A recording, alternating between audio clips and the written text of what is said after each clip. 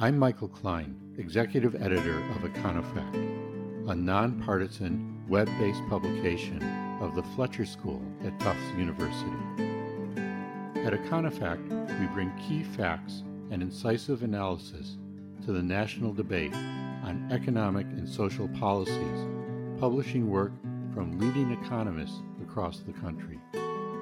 You can learn more about us and see our work at www.econofact.org.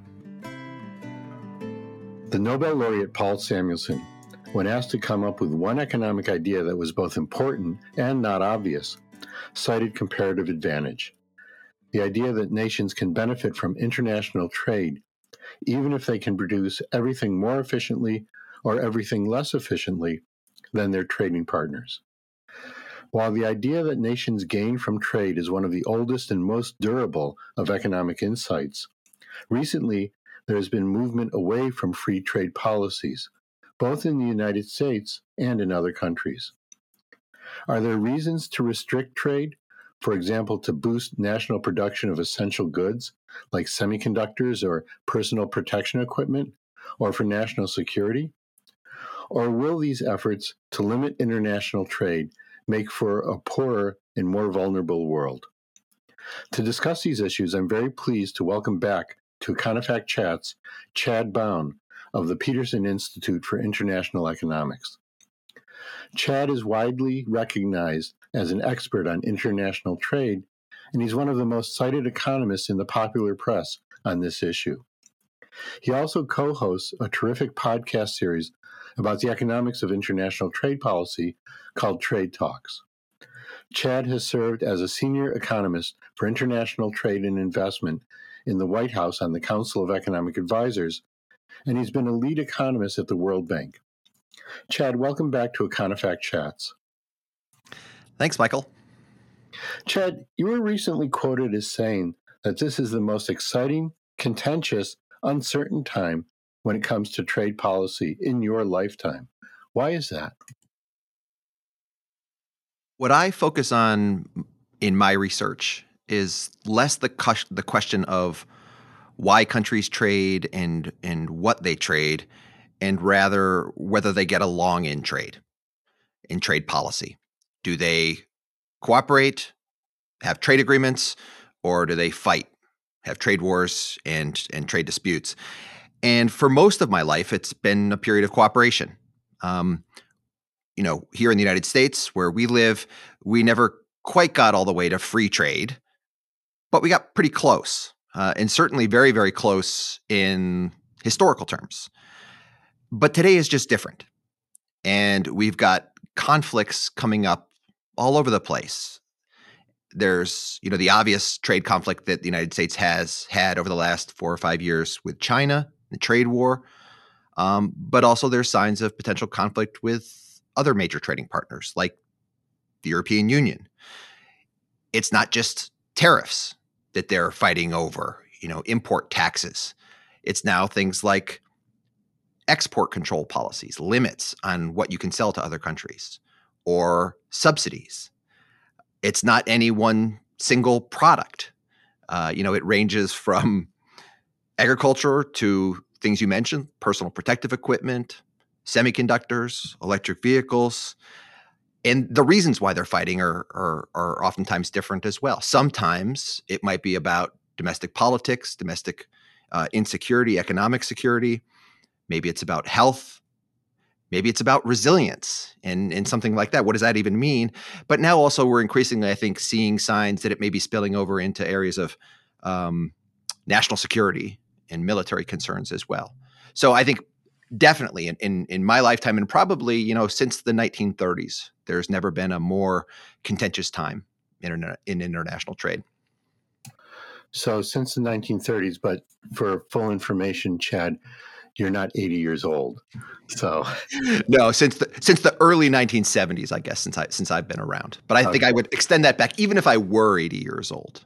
Okay, well, you're much younger than that. The policy fights that you're referring to come from the view that trade is a zero-sum activity. Any gains to one group are offset by losses to another. But economists like Paul Samuelson don't believe this to be the case. Chad, is trade a zero-sum activity? No, definitely not. At the aggregate level, for any country, trade is a winner. And with any two countries, trade is going to be win-win. The way I think we as economists like to think about it is the economy, imagine the economy as being like a pie. Without trade, it's a certain size. It's a relatively small pie. When you open up to trade, that improves economic efficiency, resources within the economy. People switch jobs and do different things. They get put to better use. What ends up happening is the pie gets bigger. It gets bigger for the United States economy. It gets bigger for the European economy. It gets bigger for the Chinese economy. This is kind of the standard story in international economics that we teach of the benefits of trade, comparative advantage, specialization, things like that. But nonetheless, Chad, there are winners and losers from trade. And even if there are net gains for a country as a whole, the losers are typically not compensated. That's exactly right. Going back to the pie example, with trade, the United States economy, we get a bigger pie overall than we had before, but not everyone gets a bigger piece of that pie. There will be some companies, some workers at those companies that will get a much bigger piece of pie than they had before. But there will be some who not only don't get a bigger piece of pie, their piece of pie is actually going to shrink. They get less than they did before. And part of that is because they now face competition. Whether you're a company that used to be shielded from competition when there was no trade, now you open up to trade and you face other companies out there in the world that are making the same thing that you do. And implicitly, their workers as well can introduce that new competition, smaller piece of pie. And in a lot of countries, we don't have the ability, or we don't redistribute, take some of the bigger piece of pie away from the real winners and make everybody better off. That's the kind of thing we don't typically do, even though we could. And in fact, we don't do it for trade, but we don't do it for other things either, right? So for automation or the advent of computers, it's making some people better off, some people worse off. It's probably good for the economy as a whole. But we don't compensate people who, for example, used to run television repair shops, which don't exist anymore. So it's not just trade, but in a dynamic economy, lots of things are not compensated. That's exactly right. So this complaint about international trade is based on the perception that it hurts people, or at least certain groups of people. But the current administration, they have another source of concern as well. In January, President Biden tweeted that 2023 would be the year of buying American. And two of his signature legislative achievements, the CHIPS Act and the Inflation Reduction Act, include policies promoting the production of American goods or subsidizing the consumption of goods made in America. The CHIPS Act and the Inflation Reduction Act represent certain types of what economists call industrial policies, where the government promotes certain industries. What does economic theory and economic experience teach us about the costs and benefits of industrial policies, Chad? The first thing that economic theory teaches us about industrial policy is it's complicated, it's nuanced. And so if we start off at sort of Econ 101 teaching, and we have competitive markets, perfect competition, lots of companies running around, no one has market power, there's no market failure, so there's nothing wrong, then there really is no role for governments to intervene, to subsidize. They can't really do any better for the economy than the market would able to do. All they can kind of do is screw things up. So that's what basic economics teaches us. But I think the issue today is a lot of the action that we're seeing on industrial policy in the real world doesn't really fit that basic Econ 101 model. And once you allow for the world to be more complicated, you can get different outcomes. So what are some of the complications that would give you different outcomes that would diverge from the very simplest ideas about this? One complication is if markets are pretty concentrated. So there's only a couple of, dominant players in the market, only a couple of firms. And economists think about this as, oligopolies. And you could imagine this to be the case in, semiconductors, maybe, perhaps electric vehicles, maybe. But the point is they're not perfectly competitive. There's relatively few players. Then what can happen is subsidies can give companies and countries even kind of competitive advantage. If you get there first, right? If you get a first mover advantage, you can get more of the overall market than would otherwise be the case. And so the argument is if some countries are subsidizing already, maybe doing industrial policy is kind of a rational response. And in these kinds of industries, that's what we're seeing. So it's not as if the United States is the first one to subsidize semiconductors. It's kind of the last one to subsidize semiconductors. We have a lot of countries in Asia that have been subsidizing semiconductors for years. Similar with electric vehicles. China has been subsidizing electric vehicles. Another example, and I think this is really important for sort of the electric vehicles and the Inflation Reduction Act, is subsidies can actually be extraordinarily beneficial if there are what economists call positive externalities associated with them, right? So if there's something that the market doesn't capture. And here the argument is something like, well, there are some benefits or distortions that could get corrected by subsidizing these cleaner technologies, inducing consumers, for example, to switch over toward electric vehicles and away from internal combustion engine types of vehicles that they wouldn't otherwise have an incentive to switch over to, because that's better for the climate, right? And so when you have a big environmental concern out there like climate, some of these industrial policy incentives can be useful for the economy as well. So as to your first point, Chad, if all countries are trying to be the first mover, doesn't that just create a lot of waste? It can, and that you can end up with an outcome where there's too much subsidization. I think that's absolutely the case. Whether or not that's going to happen this time around, we'll see. And I think another argument for some of these subsidies that I didn't mention, but that I should add, is the world that existed, say, before COVID, before the pandemic, before all of the recent trade conflicts especially, was pretty economically efficient. We had very efficient supply chains. We had a location of semiconductor production, especially, throughout the world, that was very, very profitable for the companies, good for the economy, but it wasn't particularly resilient in the idea being that a lot of the concentration of production was located geographically in very, very few locations. So places like Taiwan and South Korea, these are the only places in the world that produce, for example, the fanciest high-end semiconductors. That may have been okay in a world of 10, 20 years ago, but the world that we live in today is quite different. It has to contest with climate-related shocks, really severe storms, droughts, floods, things like that.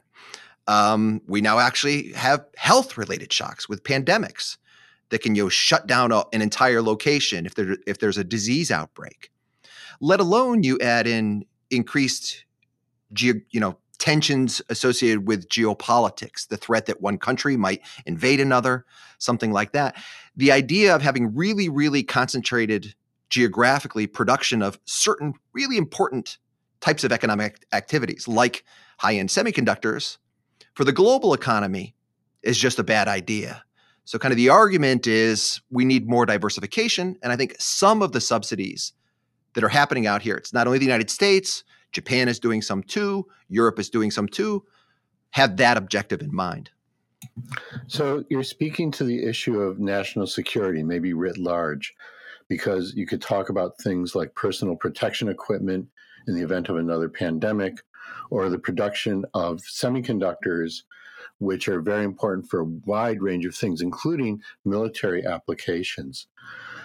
Should the government foster domestic production of these vital goods that have national security implications? This is another one of these questions that it's complicated, and I think you have to look at on a case-by-case basis. Part of what we now have to do, though, since policymakers are asking or motivating this, is to say, well, okay, what is the national security risk, threat? What's the probability that something bad could happen when it comes to national security? And then what are the associated costs of that would, then motivate this kind of policy? And we used to didn't have to think all that hard about that. But recently, for example, with Russia's invasion of Ukraine, Europe realized the hard way that it had been excessively dependent on Russia as its source of energy, natural gas through pipelines, and the same with oil. And Russia threatened to cut it off, has ultimately cut it off. The European Union has decided to cut itself off and look for alternative sources. But that has been extremely costly for the European economy. And so now you have countries like the United States saying, we don't want to have those same sorts of dependencies build up in certain areas where we might face national security threats. So you're raising the issue of national security in the context of the war in Ukraine and Russia's invasion, but a subtext to a lot of the discussion is the rise of China. There are concerns that Chinese high-tech products may be used to spy on U.S. citizens, and that the export of semiconductors to China are vital for its own military. Do you see the rise of China as an important source of trade tensions, and how valid do you see these concerns? I see nearly every trade tension that exists out there, especially for the United States, maybe less so for other countries. But certainly for the United States, almost every trade tension can be traced back to China in one way or another. That doesn't necessarily mean they're all legitimate, but they, I think, can all be traced back to China. For the electric vehicle example, this is arguably the transportation of the future. And the concern there is that the current supply chain for a lot of the critical inputs that go into making successful electric vehicles, so the batteries, their raw materials, their components, well, currently, a huge percent of those supply chains go through China. And I think the United States' concern is that could lead to the same sort of dependence that Europe had with respect to Russia. And you don't want to be as exposed. And I think that's arguably one of the motivations for some of its industrial policy, is to try to reduce that dependence, is the concern over national security issues with a country like China. So in the wake of World War II, the United States was largely responsible for creating a rules-based international trading system. Are these policies by the United States, but also by other countries, reversing that? Yes.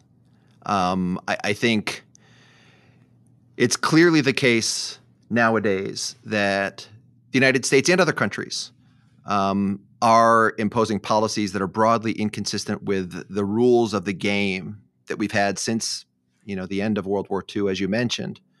And that's just sort of the new reality. Some would argue that, well, even when China came into the WTO in 2001, in the 20 years since then, it never really played by the same WTO rules as everyone else. It has a very different economic system that doesn't really fit within the WTO rules. And I think what we're seeing today is the concerns with how, the global economy has evolved over the last 20 years. Through, again, very good for the most part, trade policies, low tariffs, but it's led to economic efficiency and in certain cases, the geographic concentration of certain types of economic activity, whether it's semiconductors, whether it's batteries for electric vehicles, that are very, very concentrated geographically. And the only way to change that is through policies that are probably breaking WTO rules because they ultimately are discriminatory. And that's a key rule of the WTO, non-discrimination. So I think most of our listeners will know that the WTO is the acronym for the World Trade Organization. And the WTO is a key institution for the rules-based trading system, but it's been hobbled lately, not least by the United States. Some of this occurred under the Trump administration, but the Biden administration has been slow to remedy the problem, right? That's exactly right. The Trump administration imposed a lot of policies that in and of themselves were inconsistent with the World Trade Organization's rules. They hindered the dispute settlement process under the WTO. So if a country has a trade dispute with another one, there's a process there to resolve the disputes. Well, the Trump administration refused to appoint judges to what's called its appellate body, the WTO's appellate body, which means that it's really hard to now adjudicate grievances between countries. So that's weaker than it used to be. But it's not, and the Biden administration hasn't fixed any of those problems. And it's arguably through some of these industrial policies, introduced some of its own policies that are now, probably not aligned with WTO rules. But it's not just the United States. When the Trump administration imposed its policies, trading partners, if you don't like them, you're supposed to just file WTO disputes. That generally wasn't the reaction. They retaliated. When the Trump administration put tariffs on China, China retaliated with tariffs rather than waiting for a WTO ruling. When the Trump administration put tariffs on steel and aluminum, trading partners retaliated. China, but also Canada and the European Union. So the WTO has found itself in a difficult position for a number of years. And there aren't really any signs that things are likely to get better for it anytime soon. So, Chad, we've been talking at a pretty high level. We've been talking about the WTO, about nations as a whole, and so on. Can you talk a little bit about how these seemingly high-level events, industrial policy, the WTO, the violation of trading rules, how do these affect people at an individual level? Well, I like to use the electric vehicle example.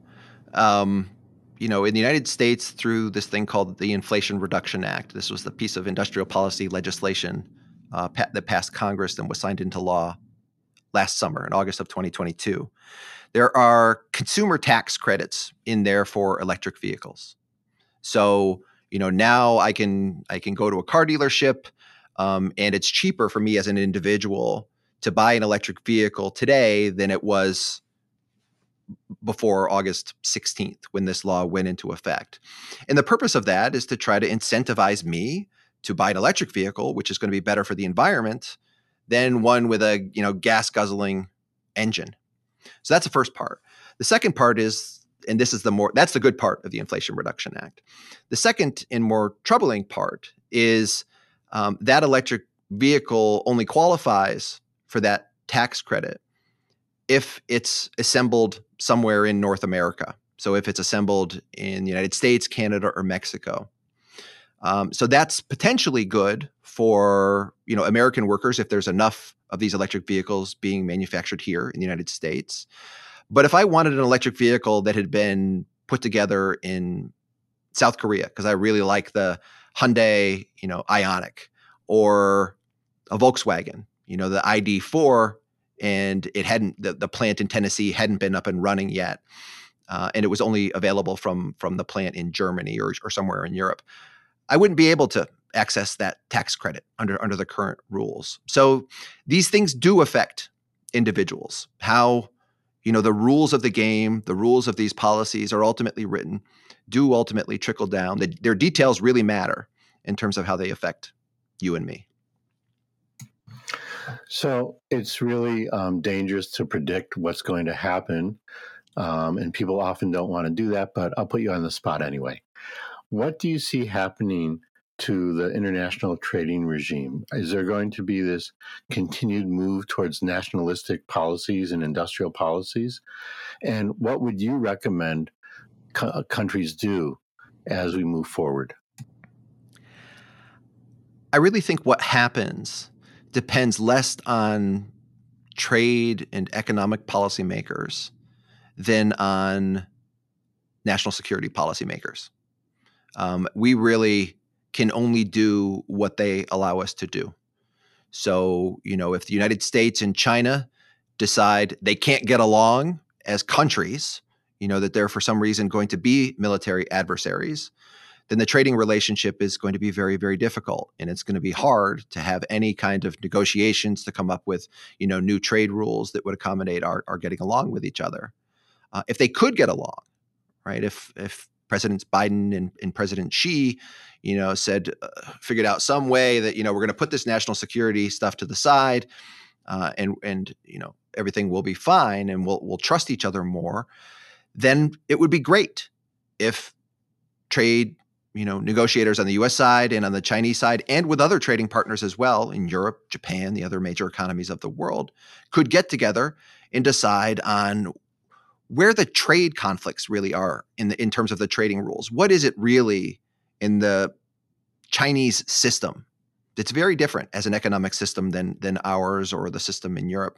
Where is it that we really do have difficulties that we need to create some new rules? That's what I would like to see happen.